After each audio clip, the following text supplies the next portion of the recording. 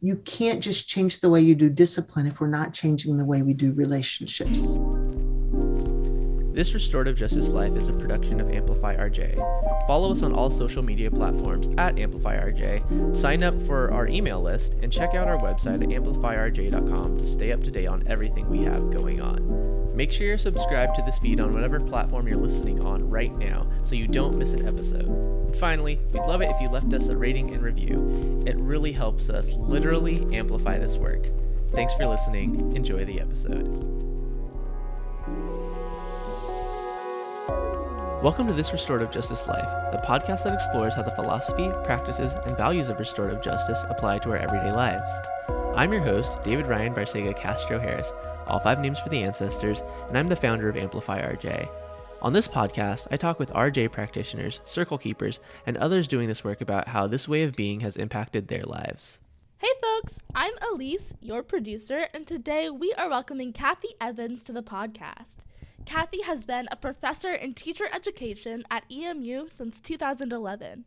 She teaches courses in educational psychology, special education, and restorative justice within education. This episode talks a lot about reconnecting with the soul, redefining grades, and restoring relationships. Without further ado, let's get into the episode. Kathy, welcome to This Restorative Justice Life. Who are you? I'm Kathy Evans. I'm a Mississippi girl. I'm a Southerner. With all of the good and the ugly that comes with that, things that I'm both unlearning and still learning. I love the woods. I love fishing. I love fried green tomatoes, all the Southern things. Like, I believe that y'all is a perfectly respectable plural pronoun. Who are you? I'm a work in progress. I am still unlearning a lot of things that were part of my development and continuing to learn and grow. I don't believe that any of us have arrived yet. I do believe that we are all on a journey.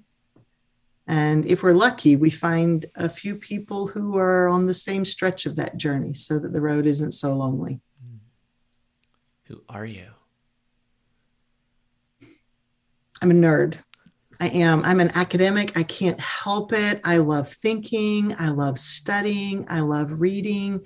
I often live very much in my head. My brain is constantly moving. I like to drive without the radio on because I'm creating Venn diagrams and schemes in my head, right? But I'm always thinking, and I live in that cognitive domain. When I experience a challenge, it starts here. Now I'm learning to be more embodied, and I'm learning to feel things and trust my intuition, but my default is still nerd. It's still academic. It's still my head. Who are you?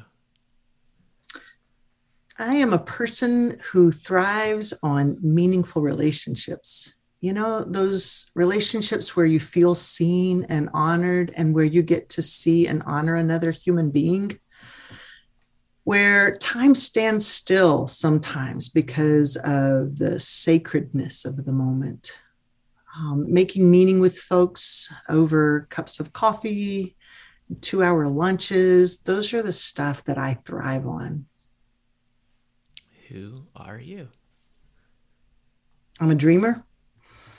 As someone who often lives in my head, I'm constantly thinking about the next idea, the next thing, what needs to happen perhaps 3 to 5 to 10 years down the road. I tend to focus on the big picture, the macro level stuff, the systems and structures. And I often miss the day-to-day things, the minute-to-minute lived realities that people are in. And so that liminal space of both seeing what can be, but acknowledging that I need like realists around me who honor the dream and who can help me figure out the next step. Who are you? I am a person who appreciates complexity. I appreciate conflict and ambiguity.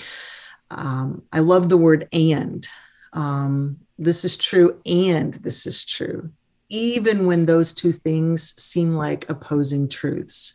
So like I love a good paradox, and I believe the world is full of them if we have the courage to name and embrace them. Haven't always been that person. And I think it's been both the most challenging part of my journey and the most rewarding part of my journey, that unlearning and relearning to love and embrace complexity and paradox.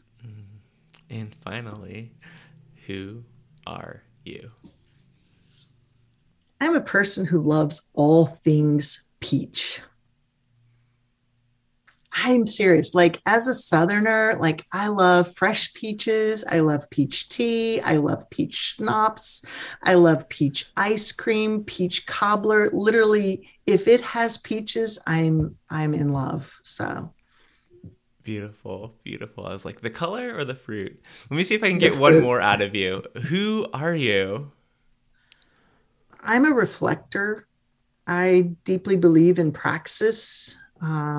And again, not something I grew up believing, but I grew up believing in theory. Theory rules. And then I think one of my growth edges early on in my restorative journey was realizing that my theories, without like pragmatic everyday realities, were landing a lot on deaf ears, right? Because people would say that sounds really lovely. But what does that look like with first graders? Or what does that look like in a middle school classroom? And so this idea that our practice informs our theory and our theory informs our practice is very real to me. Yeah, absolutely.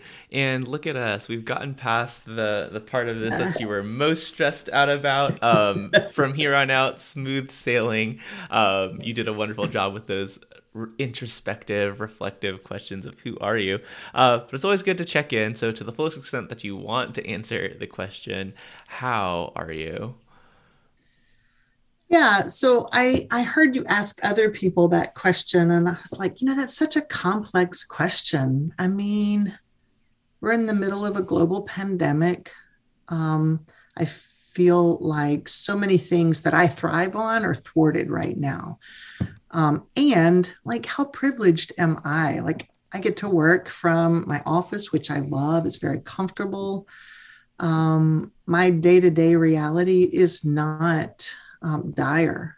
Economically, I'm privileged enough to be able to have a job that I enjoy. So how am I in that big way? I'm really good.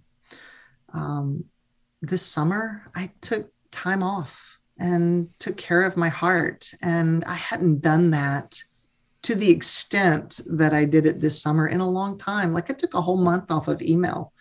And you know that because I didn't respond to your initial email, right? I've not ever done that. I always have felt tied to my work. And yet this summer, it felt like a very necessary part of restoring my soul. In the little book of Restorative Justice and Education, we have that one diagram, the ripples of relationship, and it starts with being restorative with self. And I know that looks different for different people, but for me, it meant detaching from the work for a little bit so that I could show up a little bit more creative and ready to engage. Yeah, I feel that so deeply. I'm curious what that month off looked like for you. I went to see family. Hadn't seen my family since the beginning of the pandemic. I'd seen my mom, but not my siblings. And so spent some time with my family. I fished a lot. My family's all in Mississippi. So got to hang out with my nephews and nieces and brothers and sisters. Introduced my partner to some of my family members that she hadn't met. And that was fun. And honestly, like surprisingly lovely. Wasn't sure. And it went really well, like grace upon grace. Yeah, detached from email was the biggest thing. Somebody texted me and said, your voicemail is full. responded, yes, I'm leaving that way so people won't leave me voicemails and expect me to respond. But yeah, that was really good. I read a novel. I haven't read a novel in probably 10 years.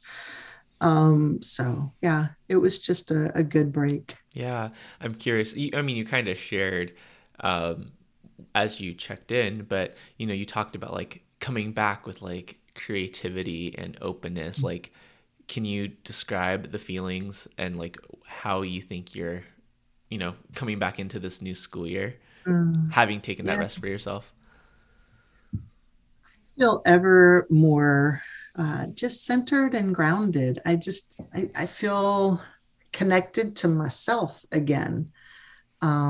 Sometimes, the work gets tedious and it feels insurmountable. And so all of my processing is about what needs to happen, what I need to do, what's the next thing on my to-do list. And having rested a little bit, my processing can be more about dreaming big dreams or thinking about a new vision that I have for something I want to add to a class that I'm teaching, or something that we can do at EMU to increase our students' sense of belonging, or like those kinds of the bigger ideas that maybe don't have a checklist, like I can't check it off the list and call it done. And sometimes the work becomes a checklist, right?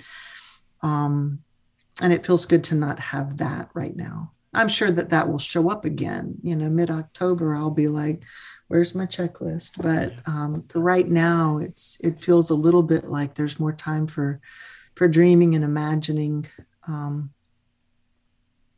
hoping, living into new ideas. I feel like this is just me getting inspiration for like, it's going to be okay. The world's not going to fall apart. You're actually going to come back better in some ways, because you're right. Like that checklist can be endless, right? I think one of the interesting things about people who listen to this podcast weekly get to hear like slight behind the scenes of like my internal processes. Because like in the last couple of interviews that have aired, right, it's this idea of like, this work is so urgent, we cannot rush, right? Is really coming through. And like there are a lot of things that I personally, the Amplify RJ platform, can be doing right now, but that rest, that balance, that relationship with self is so important too. That might be a good space to get into the question of, you've been doing this work for a while, right? You've got deep roots in education, and you've been doing restorative justice work for a long time, probably before you knew the words, right? So from your perspective, how did that get started for you? Yeah. I went looking for RJ. I didn't know what it was, but I went looking for it. I've been a classroom teacher, taught middle school and high school. I think that I was relational. I had been a youth minister in a church in my former life. And then when I showed up in a classroom, like I thought I knew how to build relationships with students, but I didn't know how to build relationships with students that actually impacted their learning. And so I taught middle school for 4 years, I taught high school for 4 years. And I think somewhere in there, I realized I have no idea what I'm doing. I need to know more than I know. And so I started figuring out, what are the questions that I'm asking? And one of the questions was, why are some kids motivated to learn and others aren't? And, I guess after studying motivation theory, like it seems so obvious now, but based on my upbringing, my very academic upbringing, formal knowledge was like prioritized, right? So if you want to know something, you go get a degree. And that was the way I was acculturated into the learning world. And I'll critique that a lot now, right?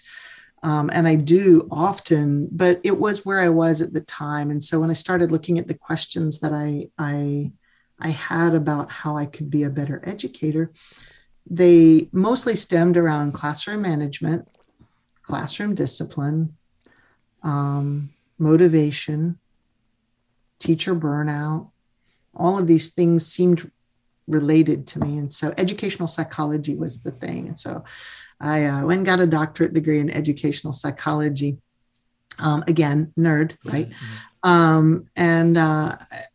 When I started doing like reviews of literature on school discipline, it sent me down this rabbit hole that like compelled me to ask what other models existed for addressing student behavior that didn't rely on extrinsic motivation and punishment. And so I read about other models and they all sounded nice, but I kept looking, thinking there has to be something better.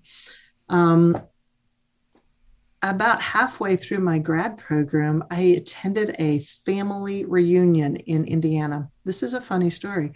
And I met a cousin that I had never met before. And we were sitting next to each other at breakfast for one of the events. And I asked her what she did for a living. And she said, I just graduated from the Center for Justice and Peace Building with a degree in restorative justice. And I said, tell me more about that. And so she started talking about restorative justice from the criminal legal kind of framing. But I was like, oh my gosh, that is everything. Who's doing that in education? And she said, I don't know, but you might read Judy Mullett's book. And so I went and read a book by Judy Mullett and Lorraine Stutzman Amstutz called The Little Book of Restorative Discipline. And the purple one, right? The purple one, yes. And my copy is around here somewhere, but it's all marked up and I've got sticky notes. I had a whole conversation with Judy and Lorraine. There you go. I wish I could put my fingers on it real fast because it still has sticky notes all over it. And so I read that book and they cited Howard Zer's book, Changing Lenses. And so I went and grabbed that book and then I just couldn't stop. I literally read everything I could find. And at the time, I think there were only 3 or 4 books that really had anything to do with educational context. And so I started taking what I was learning about in educational psychology and pulling it in with what I was learning about restorative justice and seeing like there's some really cool overlaps here. There's some things that make sense. The next year I attended an annual big, huge education conference and Brenda Morrison and Dorothy Vandering were presenting. And so I went to their session. Afterwards, the 3 of us went and grabbed coffee, one of those 3-hour coffees where it was just sacred. And we dreamed about restorative justice in educational contexts. And at the time, again, it was still about alternatives to discipline. But over the years, like it's become so much more as I've listened again, as practice has informed my theory about restorative justice in schools. I kept hearing teachers saying, and students, students saying this as well, like, you can't just change the way you do discipline if we're not changing the way we do relationships. Mm-hmm. If we're not shifting the way we build community in our schools, it doesn't make sense to have this toxic classroom environment where so many students feel like they don't belong and they aren't honored for who they are. But then we're going to do this really cool restorative thing when we send them to the office, right? Yeah. Listening to students. So my dissertation research, I actually interviewed middle schoolers who had been in in-school suspension. And I did phenomenological interviewing, which basically starts with the question, so you've been in ISS lately. What was that like for you? And they told stories and stories and stories. And hearing those middle schoolers talk about their experiences with teachers and school discipline was really compelling for me. And again, just confirmed that this was the journey that I wanted to embark on. And I wanted to know everything I could know about restorative justice and how we could do different systems. The school to prison pipeline was something that I was only just beginning to learn about right then. And hearing the students talk and seeing their lived realities, again, like just helped me see from a student's perspective how that pipeline gets played out on a day-to-day basis, which also just compelled me to keep going. So Yeah. yeah. Yeah. Like, I love giving an expansive question like that. And like, what sucks about it is that like there was something that you said at the very beginning that stood out Uh-oh. to me, right? And being a circle person, right? Like, I'm not going to interrupt you. um, Oh, but let's go back. yeah, absolutely. You said like, from your background as a youth minister, like you thought you knew how to build relationships. Yeah. But like when you talked about relationships that impact learning, what was the difference? Oh, yeah. So when I was a youth minister, I can like create a throw a pie in your face like event, and we're going to have a blast, and everybody's going to laugh, and we're going to have fun, and people are going to like show up and be excited to be there. Mm-hmm. Learning is different. Like learning is hard, and you're asking students to show up relationally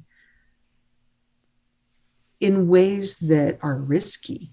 Like it exposes their vulnerability. Like if a kid's struggling with math, like relationship can't just be about the fun, right? Relationship has to be, how do I create a safe enough environment for this kid to say, I'm really struggling with this math problem?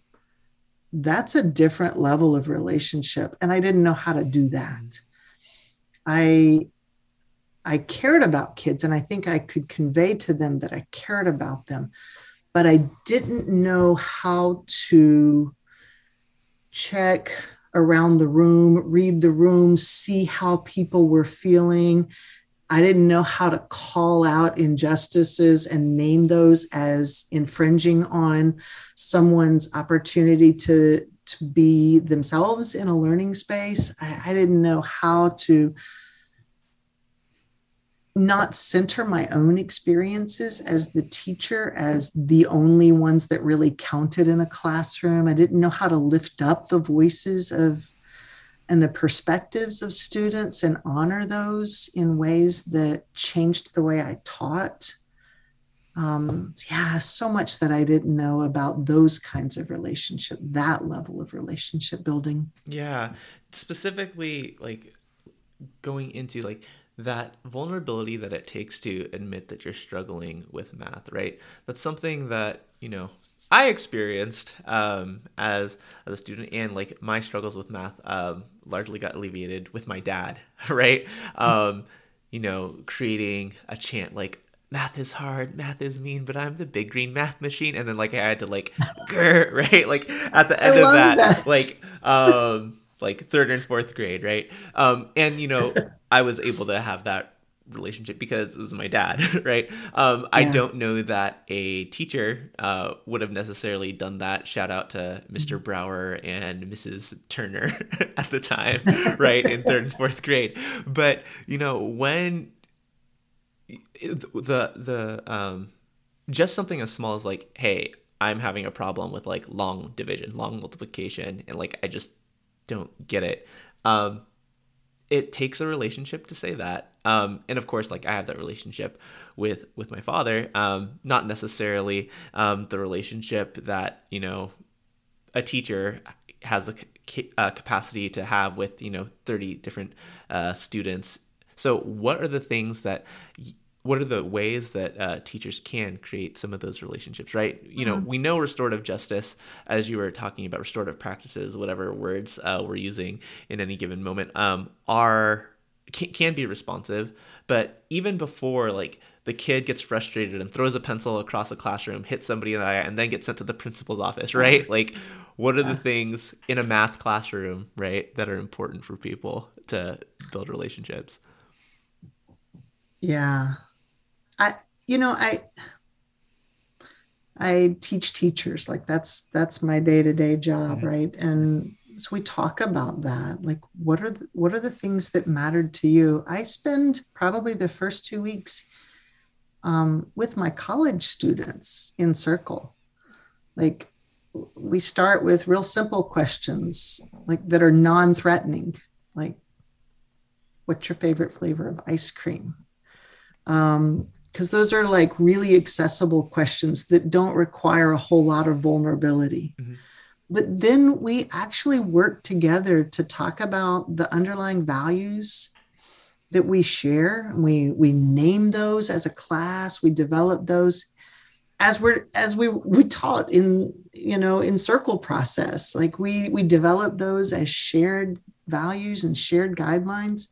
And in the process of doing that, we begin to trust each other a little bit more. And I don't think it's too far-fetched to say that we can do that with first graders. We have to use different language that's developmentally appropriate. Like, what are your shared expectations for class? Like, I can't use that with little kids, but how do we help children show up and name what they need in order to be in a safe learning space? And it will always surprise me what people name as what they need to be in a safe learning space. I need for there not to be candles because I have a real hypersensitive nose and it can shut me down. Or I need to be able to walk around. Or I need for you to use these pronouns when you speak about me. Or this is my given name, but I really like this name and I'd love it if people would call me this name. So I think for me, like, to answer your question broadly, it's actually paying attention to what people say they need in order to feel safe and, open to learning, and then pay attention to that. Yeah. I mean, we talk about reducing restorative justice down to like being responsive to the needs of people in your community, right? You have to create the opportunities for them to share and to listen, right? Yeah. That's twofold. But then like, it's not just checking in about those, like following up on those and being responsive to those. And it's not all just on you as the person who has the power in a classroom, right? Like, how can the community contribute to all of that, right? Similar to how you were talking about, how is it restorative to send someone to the office and do this cool thing there and then just send them back to the classroom where, there's chaos and no concrete relationships rooted in equity, trust, respect, compassion, all those things. There's so much work that can proactively be done to meet those needs. I know you talk a lot about the proactive work. Your entry into this work is different from some others where like you were exposed to like, the criminal legal system and like alternatives to punishment, but you were already coming from this place of like, what are the relationships, right? People who listen to this know, for me, it was working within the context of an employment program, trying to help people find work, and like, who are the felon-friendly employers, or like, but then started to think about, what are the ways that we could have avoided this in the first place? Part of it is like a restorative alternative to the criminal legal system, but so much of it is like, what are the supports that this person could have gotten in foster care, right? What are the supports that this person could have gotten instead of being criminalized for their mental health issues or their addiction or, so many other things. There's so much that needs to be done proactively within the context of school. And so like,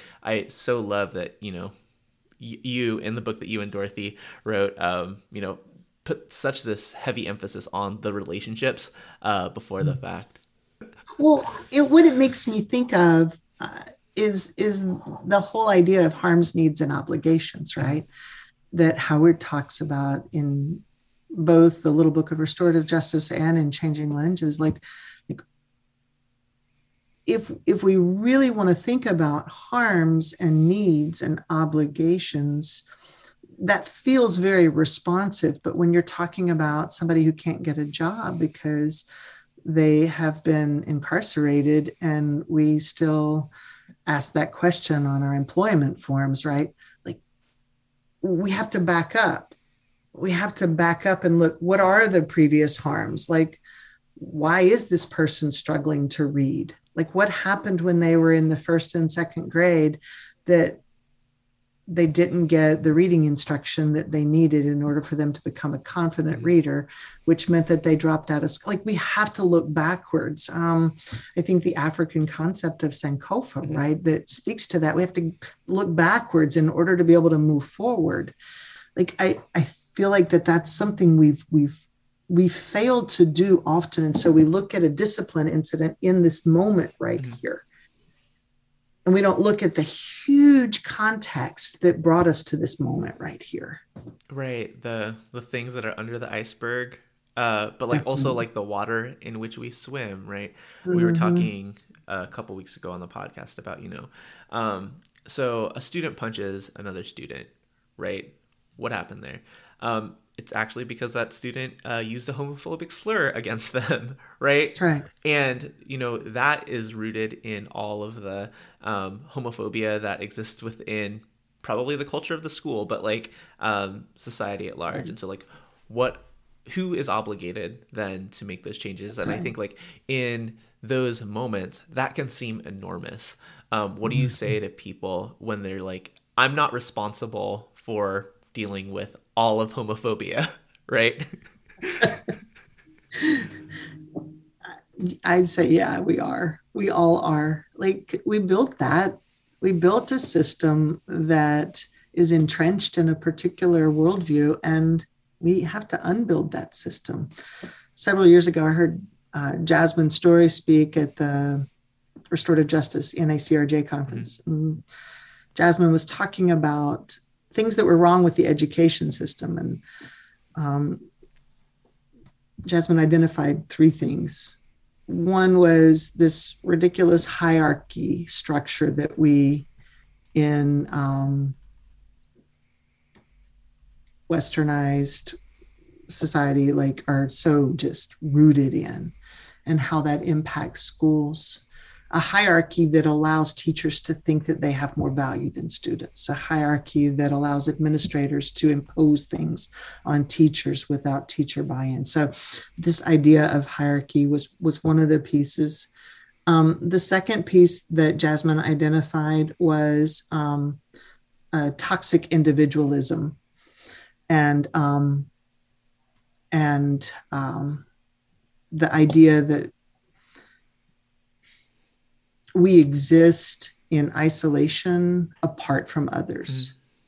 And so Jasmine was talking about the ways in which I don't see that what happens to me is connected to what happens to you because I live isolated. And I was really struck by that a lot. The third one was this detethering of the soul. And they talked about how we've separated ourselves from who we are in our core, and that we do that to the detriment of all of us. And again, those are way up here kinds of things. How do we fix that? Like, you can't. Like, that's a ginormous shift that has to happen. But I can, in whatever realm that I have influence, I can, as a teacher, for example, help my students retether to their soul. Yeah. I can resist hierarchies and help students feel like their voice matters and that I'm paying attention. And I can't change the whole school perhaps, but I can change my classroom dynamics. And then as I move into different spheres of influence, if I'm a principal, like, I can change those at the school level.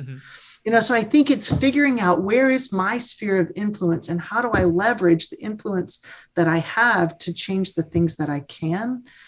I think Fania Davis talks about, the individual and then the structural and then the systemic. And like, we have to be working at all 3 of those levels. It's not that we can work here and ignore here. All 3 of those have to be addressed together.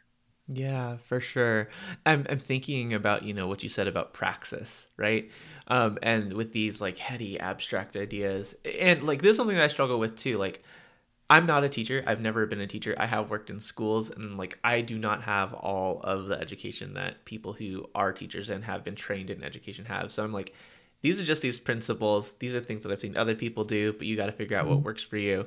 I'm not gonna ask you like what you're coaching other folks to do in classrooms when we're talking about this detethering from these systems of oppression and domination, and toxic individualism. What does that look like for you in your spheres?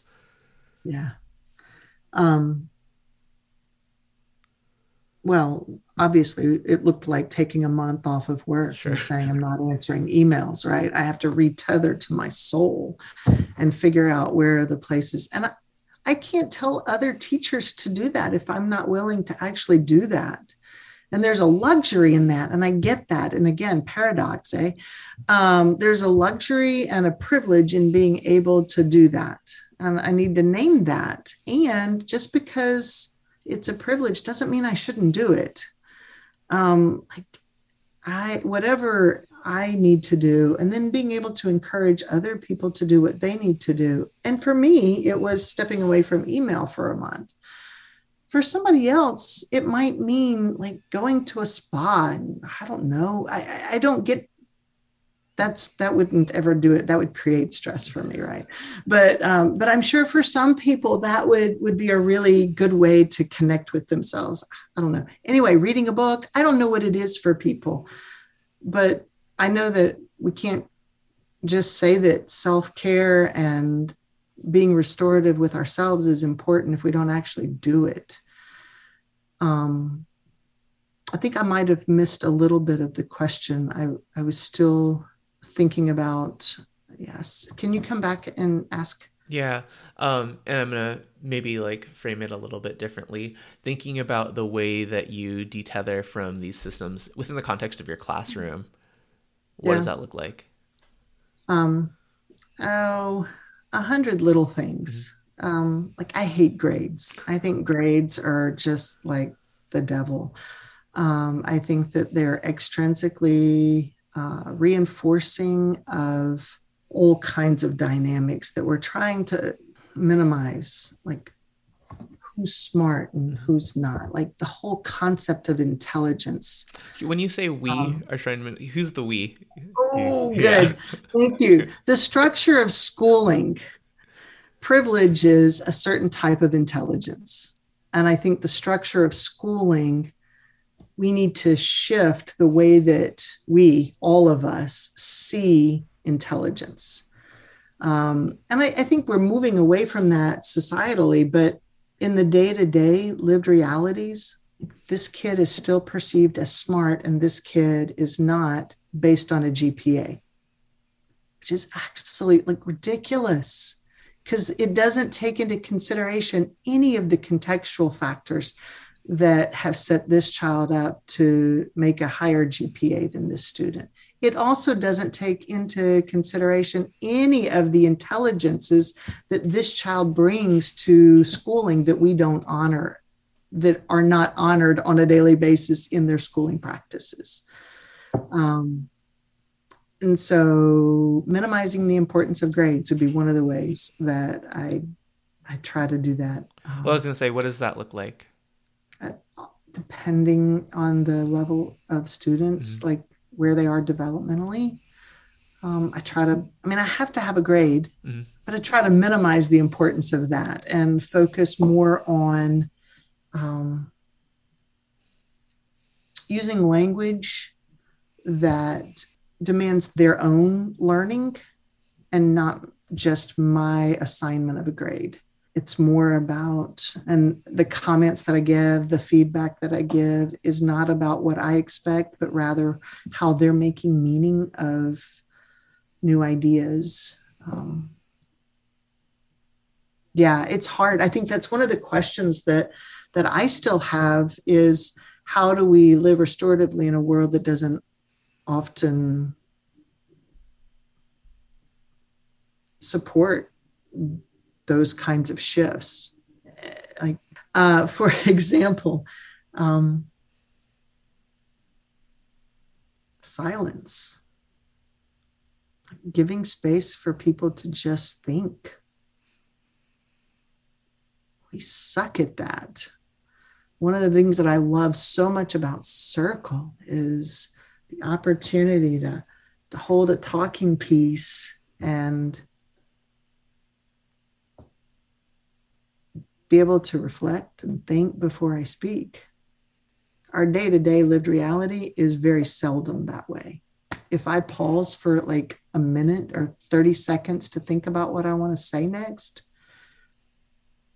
so often like somebody's going to jump in and speak on top of me or interrupt my thought or not let me get to that place of reflection. So yeah, I think so much of restorative justice is just countercultural in so many ways. Yeah. And none of that addresses like things like capitalism that drive so much of what happens in schools. I mean, we could throw out big words like, neoliberalism and stuff like that. But again, all of those are just kind of structural things that tend to dictate for so many teachers what happens in their classrooms. And it doesn't have to be that way. But I do think that it takes all of us working collectively to begin to change those structures. Yeah, for sure. And it's what you said earlier, right? It's so important that we can't rush. Mm-hmm. Like, I know that work is the long haul work. It's not, we're not going to arrive tomorrow at that. We're not going to change a thing and then it has the impact that we want to have. I get that. That doesn't make it any less worth doing. Even if it's not going to have a direct impact, which gets us all into big conversations about grant funding and stuff like that, which we won't get into today. For sure. For sure. Like all of that had me rethinking like my removal of silent spaces when I edit podcasts, right? I So know, like, right? so I'm gonna leave that part in, but like, so other people know, right? Oftentimes when you're listening to This Restorative Justice Life, people aren't thinking of things like just on the spot and like brilliant. Like a lot of times people do take those pauses. So I'm just reflective of my own practice, right? Because like, I want people to be able to consume content in ways that are like time efficient for them. And the probably cumulative 2, 3, 4 minutes that I edit out of a podcast just from ums and those silent pauses, like what is the impact of that one way or the other? I don't know the answer to that. But well, I took a class when I was in grad school called discourse analysis, and we actually analyzed all the ums and the pauses and all of the ways that people use language in order to perform all kinds of things, right? And so it was really fascinating. Yeah. No, I'm just reflective of all of my yes, right, and and like what am I trying to communicate when I use those? And oftentimes it's just filler. Like so there is that as well. You talked about like de-emphasizing grading as one of those practices among hundreds of little things. Are there a couple other that you want to highlight? Sure. Like starting 2 weeks in Circle. Yeah. Like we literally take 2 weeks to build relationships. And over the course of those 2 weeks, we increasingly talk more about teaching and learning, but it starts out at that experiential level. Like talk about a teacher that meant a lot to you. What was it about that teacher? What kind of teacher do you want to be? Why are you studying teaching? And what do you hope to accomplish as an educator? Like those kinds of questions, I think, are crucial before we get into talking about Piaget or Vygotsky or Nell Noddings or bell hooks, like bringing ourselves to a place where we're like, oh, so can we talk about Maslow?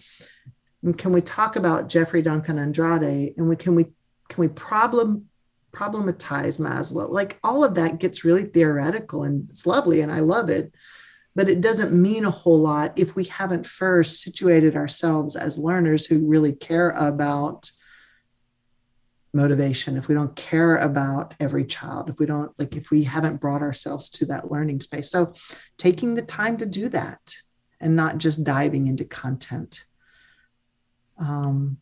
I think some people would say like, yeah, that's easy when you are teaching teachers about teaching. What does that have to do with my math classroom? What does that have to do with my history class? What does that have to do with PE? Yeah. And the only thing I can say to that, because I haven't done circles with fifth graders, but the teachers that I work with who do circles with fifth graders tell me all the time that they spend the time building the relationships up front, and it saves them so much time down the end because they're proactively building a container where learning can happen. And so I guess trust teachers. The teachers are saying that it matters if we build those relational pieces first. It matters. It matters to the students whether they show up well or not. And then not just at the beginning, but I'm working on a new writing project right now on restorative justice in education, like from a pedagogical perspective. Maisha Wynn has written a good bit about pedagogy, restorative justice pedagogy. Has Maisha been on here before? Who is that? No. Oh, Maisha Wynn's a rock star. I'm so grateful for her work. She's a teacher educator also. Her first book was Justice on Both Sides. And then she's written 2 books that are more directly about pedagogy. One specifically about English language arts curriculum, and then the most recent one was about pedagogy across the content areas.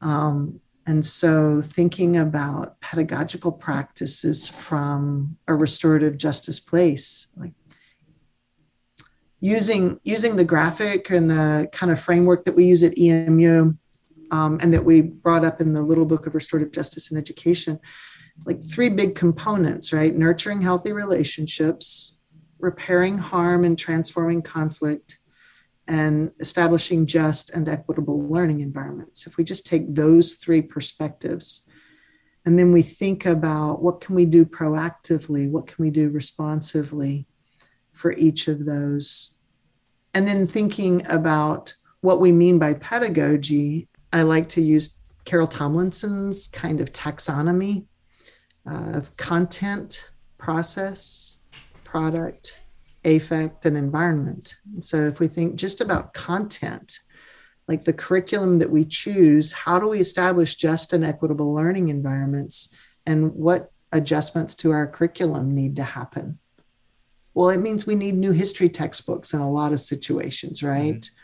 It means that our English language arts classrooms need to bring in a whole bunch of different types of literature and not the same tome of authors that have been part of our English classrooms for generations, that we decenter whiteness in our history and in our language arts, that when we talk about maths and sciences, that we acknowledge that there are lots of mathematicians and scientists that are underrepresented in our thinking about math and science. And so how do we adjust our curriculum and our content in order to be more just and equitable? Yeah. And I could go for days on that, but I'll stop right now. I was going to say, like, and none of that is an overnight process. None. Yeah. Those each deserve like podcasts of their own and like books. And so shout out to Carol and I already forgot. Maisha Wynn. Maisha about those folks. And we can link those in the bio. And like proactively, I'm going to say, hey, maybe that's one of the people that I'm going to ask you to hit me up with to be on this podcast. Yeah. You've continued to do this work. And I appreciate, the way that you and Dorothy approached the Little Book of Restorative Justice in Education. Also appreciative of knowing about Maisha's book, because I didn't know about that as well. A lot of times people ask me about resources, books around restorative justice, specifically in education. I shout out you and Dorothy's book, The Little Book of Restorative Justice in Education. I shout out Circle Forward from Kay and Carolyn and Living Justice Press, primarily because of the books out there. Like, those are two that like really make clear from the jump that like this work is rooted in indigenous ways of being, right? This work isn't like a social science that has developed in the last like 30, 40 years. And like, I know that y'all aren't the only people who are writing. Those are the only two that come to mind. What are some other, you just shouted out Maisha's. Are there any others that like really help folks within like education lean into restorative justice practices? Yeah, Christina Parker is out of Canada, has a chapter in the Colorizing Restorative Justice. Yeah. So big shout out to Colorizing Restorative Justice. For a while, I was like, yeah, I'm not going to speak anymore or write anymore.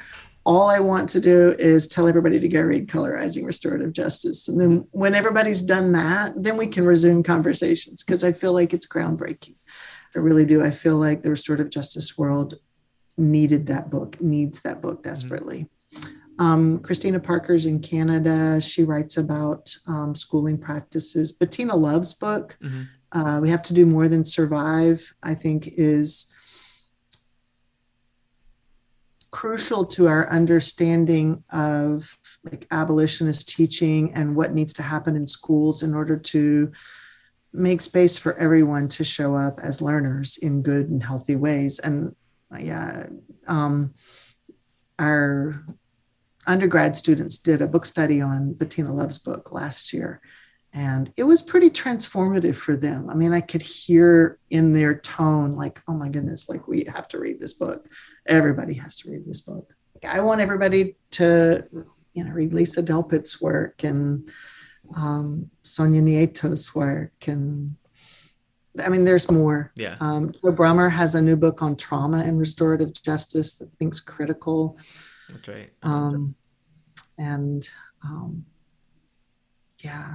Several years ago, I did a good audit of my syllabi, the course documents that I was providing to my students, the things that I was inviting them to read.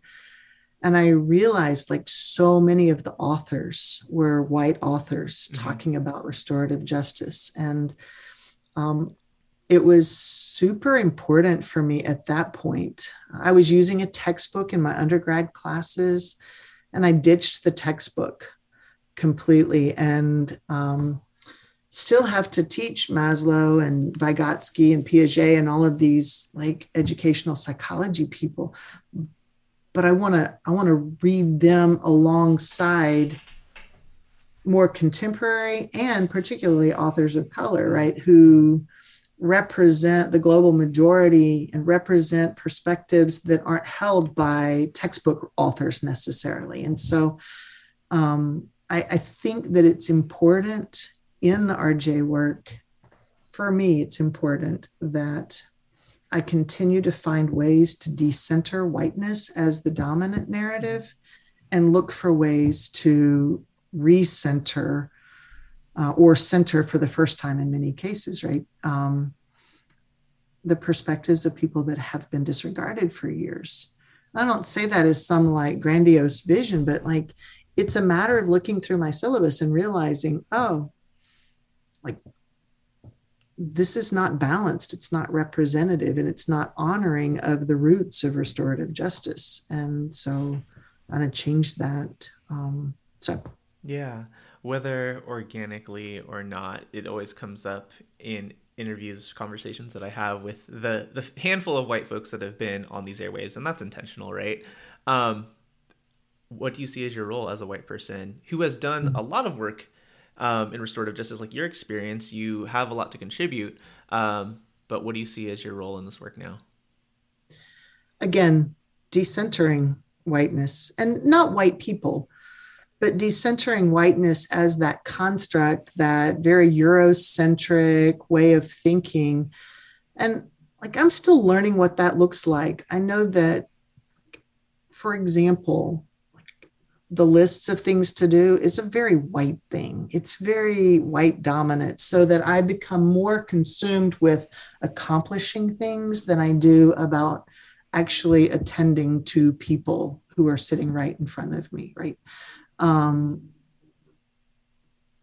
think other ways that whiteness shows up for me is like this utilitarianism.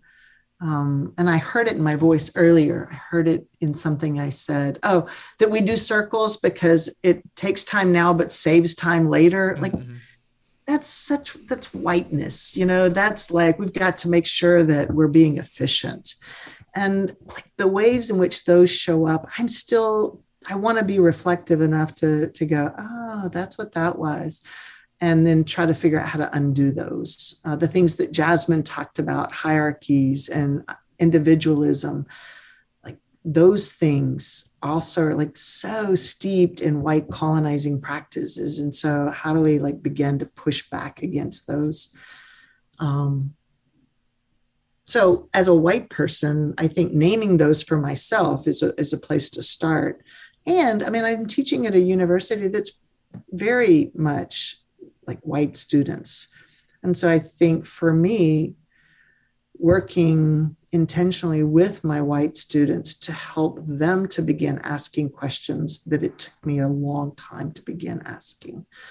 And that might mean like encouraging them to read Colorizing Restorative Justice or Bettina Love's book or Maisha Wynn's books, encouraging them to look to other sources for knowledge. I think another way it looks for me is to acknowledge that my perspective about restorative justice is always influenced by my whiteness. And so how do I, like right now, it was really important. I'm co-teaching with a woman of color, a Black woman who came through our restorative justice and education program.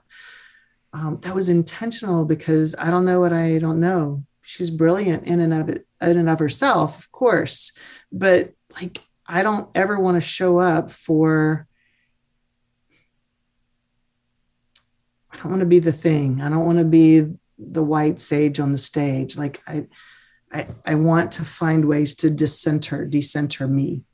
And yet by the virtue of my job, I often find myself in that place. Mm-hmm. And so can I be intentional about finding ways to not do that? So yeah, those are just a couple of things that pop out. Did I even answer your question? Yeah. There's no right answer to that question, right? It's really like a reflection of like, where you're at in wrestling with this. Because I'm a work in progress. Yeah, for sure. And I appreciate the vulnerability that it takes to share that. I'm like, I was reflecting a little bit earlier about like, whenever there are people of the global majority in new roles, it's like, what is it like to be this oppressed person in this space, right? And thinking about like flipping the question to folks like, especially in this moment that we're in now. And I know like people have issues with like this moment, right? Like this has always been a necessary conversation, but I know people like yourself have been more reflective over the last couple of years about like, what does it mean to continue to do this work that we believe in a way that, like, to your point, is decentering whiteness and is, undoing the harm, not undoing, repairing the harm. To the extent possible. To the extent possible, right? It is your obligation. It is. Yeah. And I don't know all that I need to know. And I'm doing my darndest to study and to read, but all of that's up here kind of stuff. Mm-hmm. And so part of the work is to partner with other leaders in the field of restorative justice who represent the global majority and who who I can learn from and with, right? So Dorothy and I recently did a presentation or a kind of a conversation with Sky Bowen from Canada and Cheryl Wilson. And the four of us just had a really lovely, we've had two now, just lovely conversations with the four of us about whiteness and how whiteness shows up in restorative justice and how do we decenter it, how it causes harm and how do we address that harm and name it first, right? Reckon with it. Which is another book that I'm reading right now, Danielle Sered's book, Until We Reckon. And it's knocking my socks off. I'm really enjoying it in that good, meaty kind of way. Yeah, absolutely. You shouted out, well, Dorothy's been on this podcast, Cheryl's been on this podcast, Sky I've been talking to, trying to get to Danielle. We're going to get there with all of those folks. I want to transition into the questions that I ask everyone. And sometimes I think about it as a speed round. It rarely is very speedy, but we'll go where we go. For you, define restorative justice. Respect, dignity, mutual concern, a belief that all people are worthy and relational, focus on relationships and justice, equity.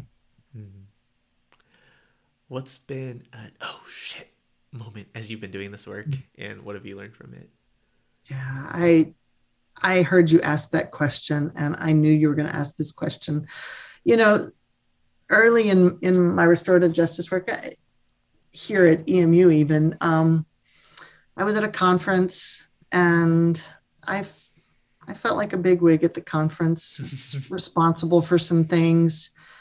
And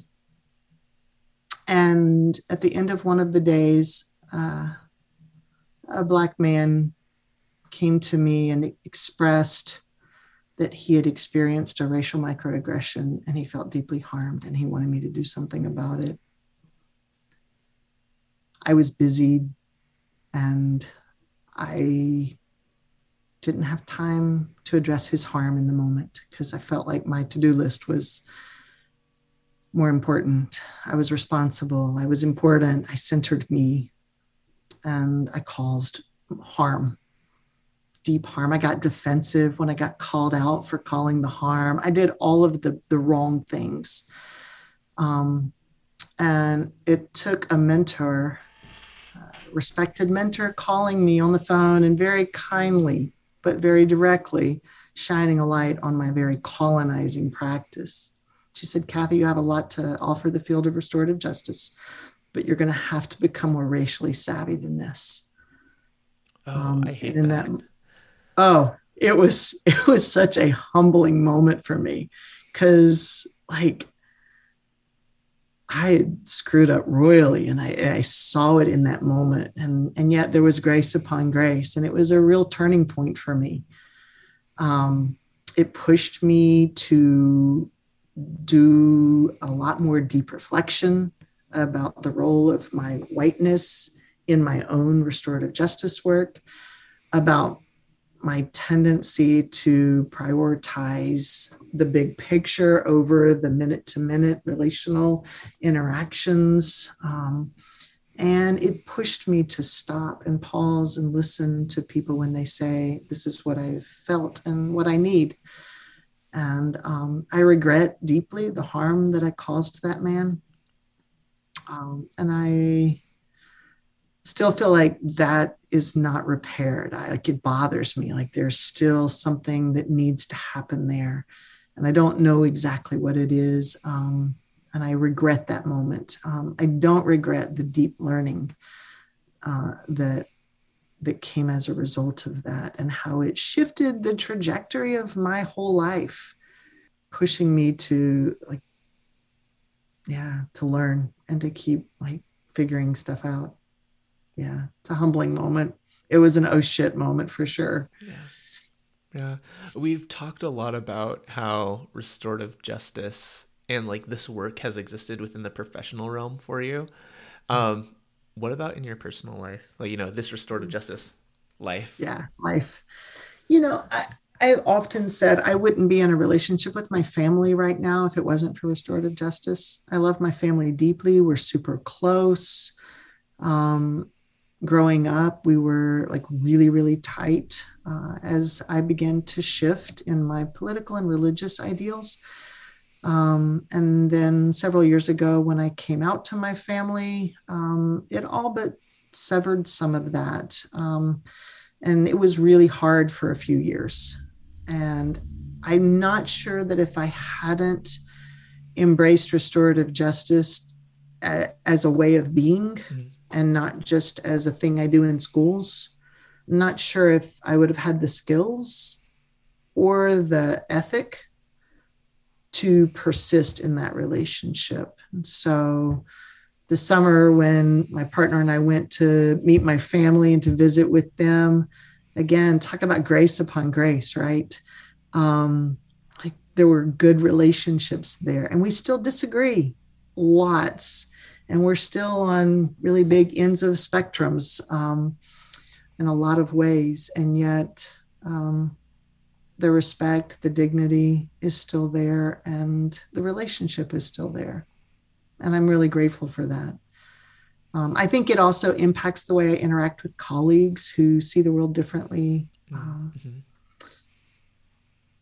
I think it impacts the way I treat myself when I screw up. Yeah. Relationship with yourself always is a part of that. You get to sit in circle with 4 people, living or dead. Who are they? And what's the question you ask the circle? I've been asked before if you could have a conversation with anybody, who would you want to have a conversation with? I would probably like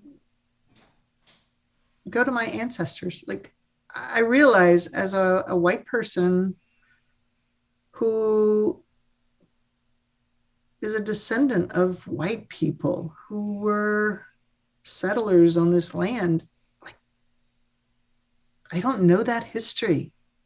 I don't know those practices. And so when I think about being a Southerner from Mississippi, like I don't know the stories.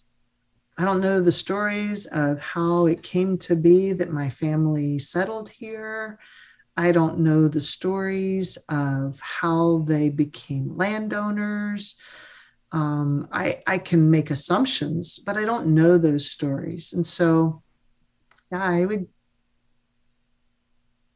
my great-great-grandfather on all 4 sides, of my immediate family, like perhaps like just, or my great-great-grandmothers, right, to hear their stories about what their life was like. And did they know that when they staked their claim that they were they aware, like to what extent did they have awareness that they were staking a claim in land that wasn't theirs? And did they name those things? Yeah, I'd want to understand that history a little bit more so that I can just reckon with my own history a little bit. Yeah. I feel like there's a blank space in my self-awareness because I don't have access to those stories. Yeah. Or whether it was just and they probably wouldn't use the terms manifest destiny to describe that either. Sure, right? Of course not, yeah. Right? Of course they wouldn't. Yeah. But, they would have framed it as religious freedom. Yeah. Perhaps. I don't know. I want to know. Yeah, for sure. We've talked about this work largely in the context of schools. We talk about it in the criminal legal system. I'm curious if there's a specific situation, whether it is historical, fictional, or in your life that you've experienced recently, where you wish someone or where you wish people really knew this work. Yes.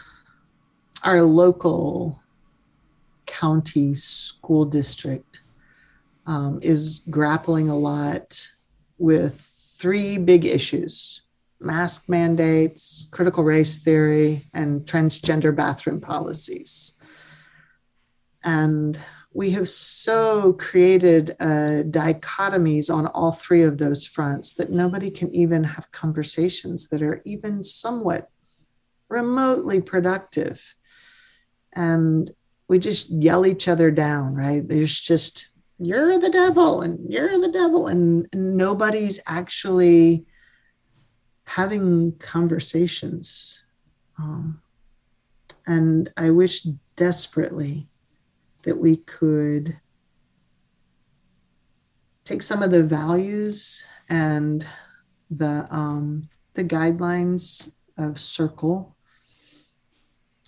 We could establish those norms together of listening. Not that we all agree. I'm not looking for us to agree on things, but I am wishing that we could not vilify one another, that we could actually pay attention to one another and maybe have some more productive conversations about those three topics that might get us somewhere together. I know that I'm not willing to bend on transgender bathrooms, but I also would like to express that this is so much bigger than bathrooms. And if we're only having conversations about bathrooms, we're missing the point.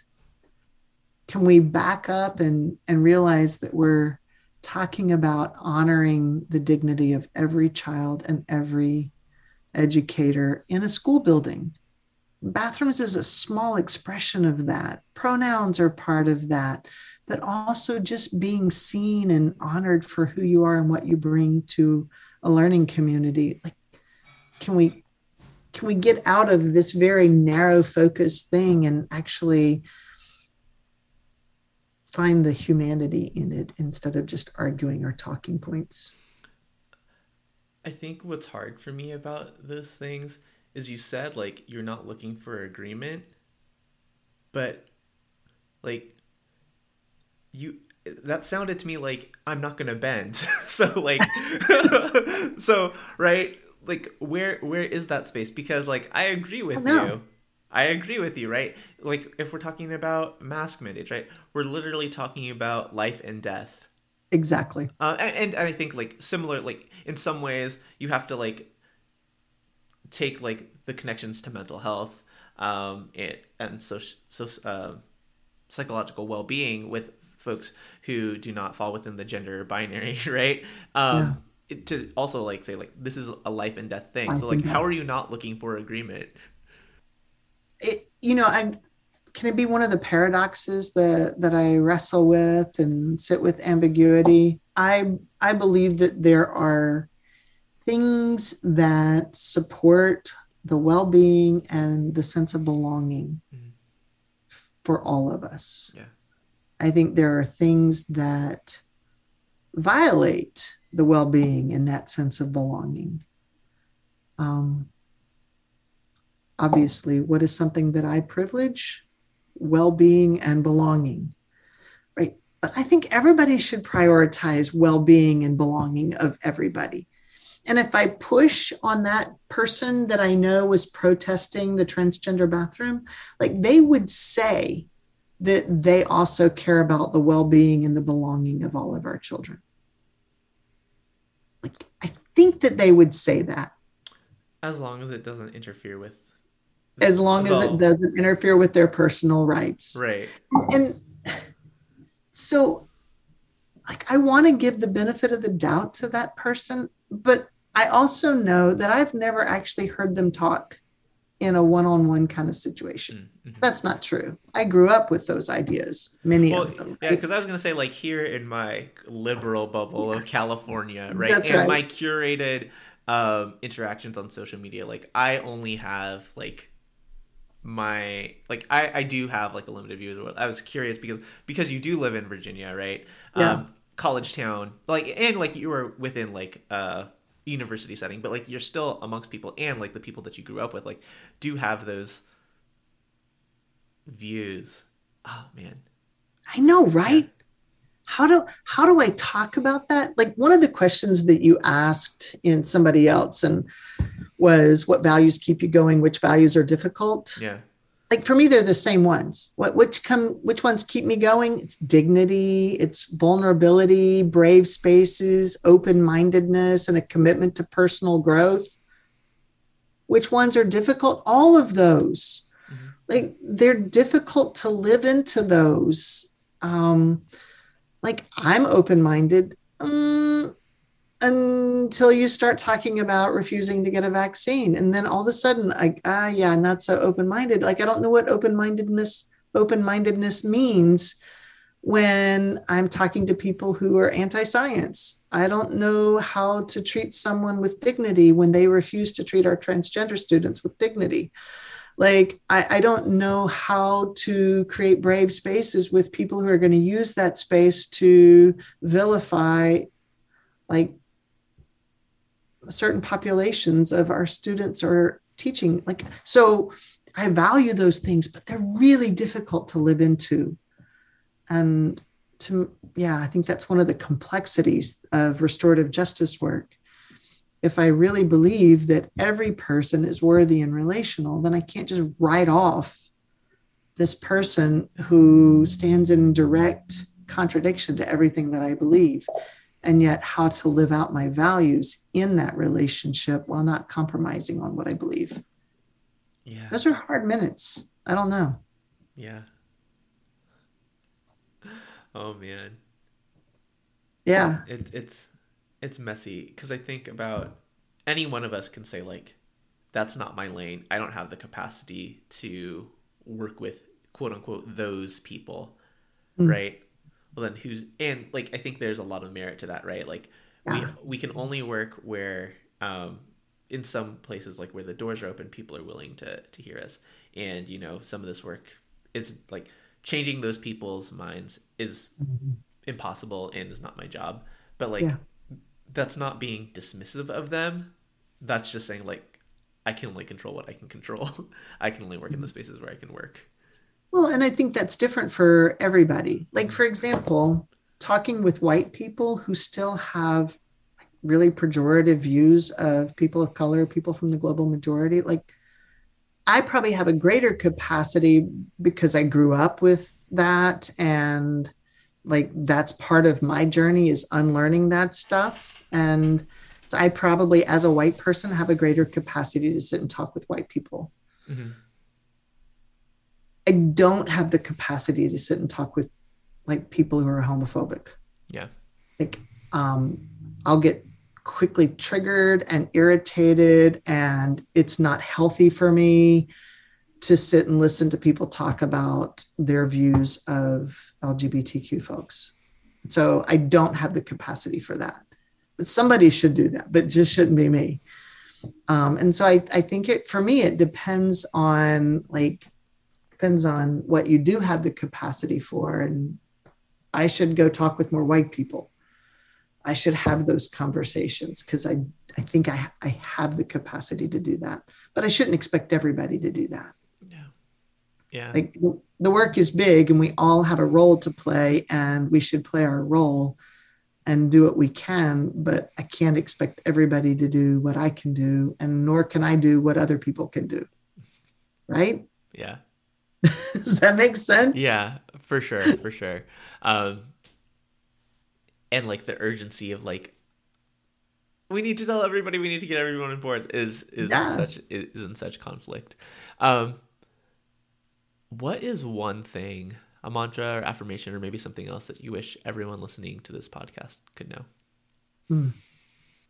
I'm thinking about a dear colleague who recently got some bad news. And I'm going to rely on her mantra, which is, I can do hard things. And I know that she is naming that for herself right now. And I'm going to borrow that from her in this moment to say, like, I think we can do hard things. And sometimes sometimes I shy away from those difficult things, and I need more badassery in my life to show up for the hard stuff.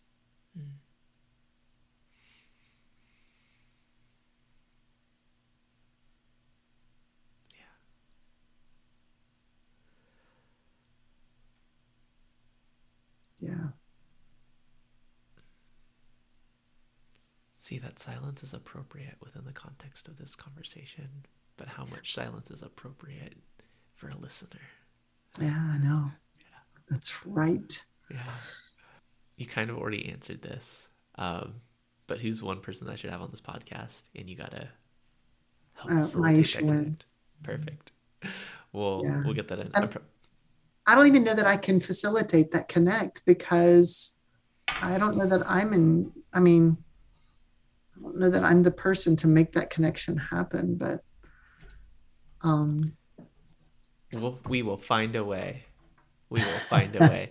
Is there someone else who you would love to see in conversation here? I did my initial circle training with Oscar and Jamie in St. Paul. I don't think I know either. Jamie Williams, Oscar. I wish I could tell you Oscar's last name. Oscar. I tell this story all the time when I'm talking about restorative justice circle process. Teachers will say, but what about the student who refuses to participate?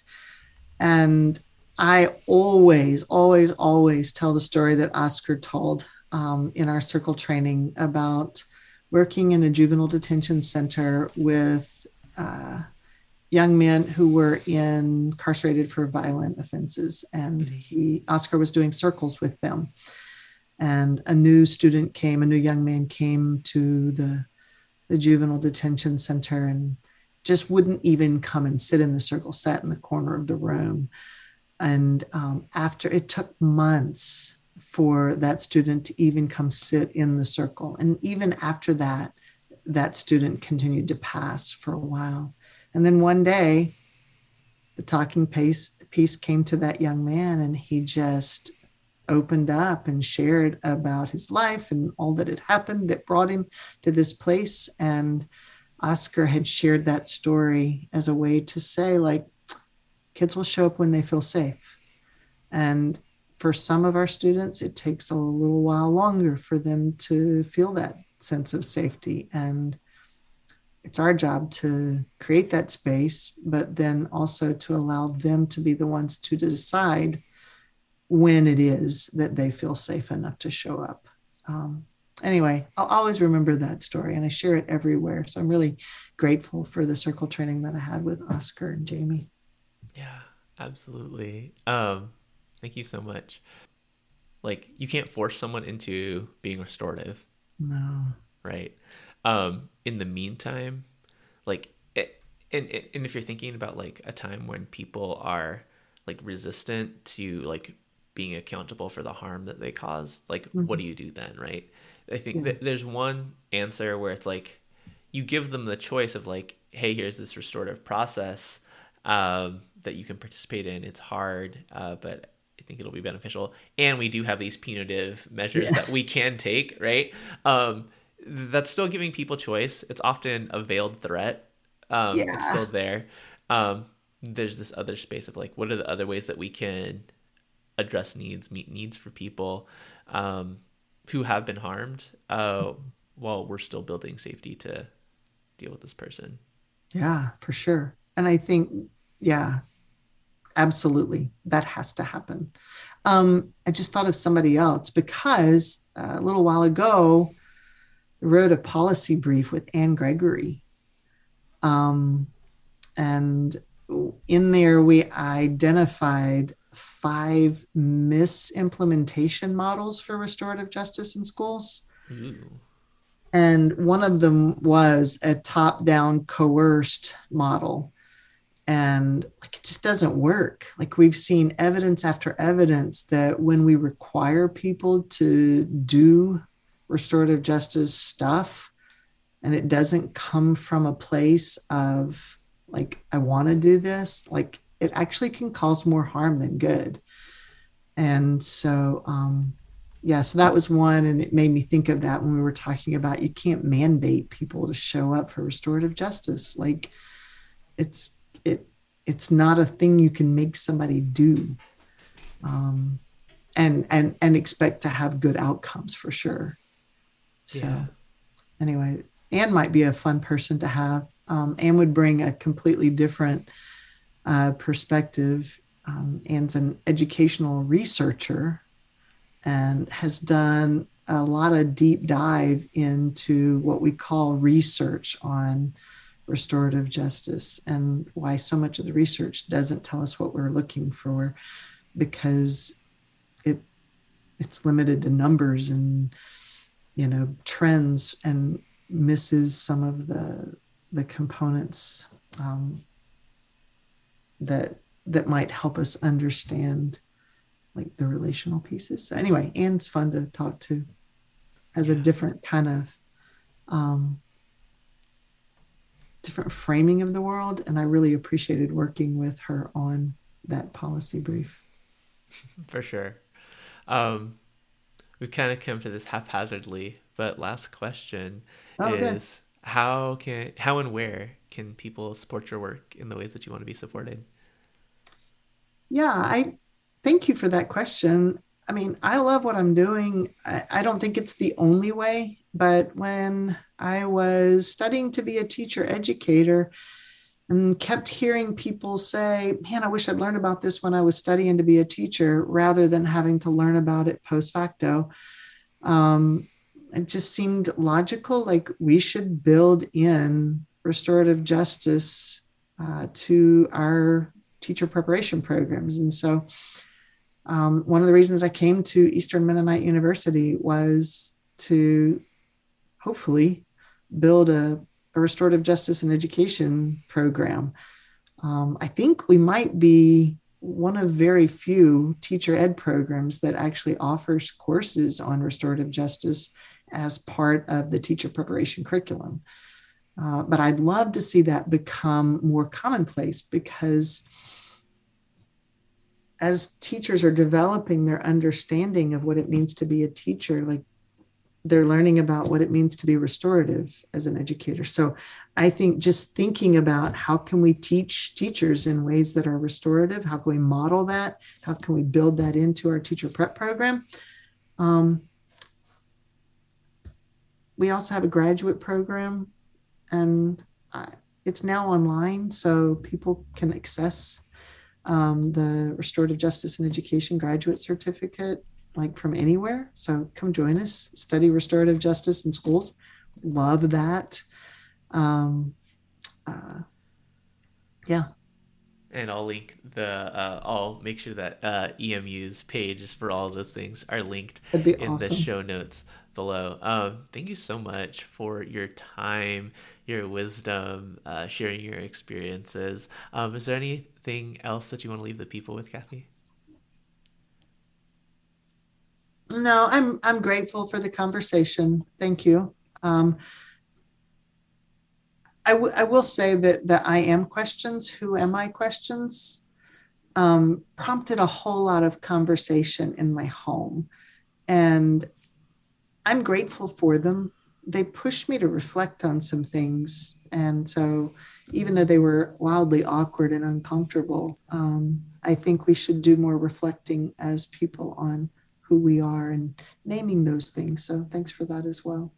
Absolutely. Well, again, thank you so much for your time here this morning, afternoon, on our respective coasts. To everyone else who's listening, thank you for being here. We'll be back with another conversation next week. Take care till then. Thanks, David. Thank you, Kathy. It's Elise here, and I wanted to bring back one of the questions that Kathy asked. She said, I think it's figuring out where is my sphere of influence, and how do I leverage the influence that I have to change the things that I can. I think this is such a brilliant question, because oftentimes we want to change everything because there's a lot that needs to change, especially in the systems of education, criminal justice, and so much more that restorative justice practitioners focus on. Sometimes it's important to take a step back and say, what can I change today? Even if it's a really small thing, taking a step back and giving yourself the time for self-reflection and self-care, it's a really important practice so that we can actually make tangible change. I also think that recognizing your sphere of influence can relate to recognizing privilege.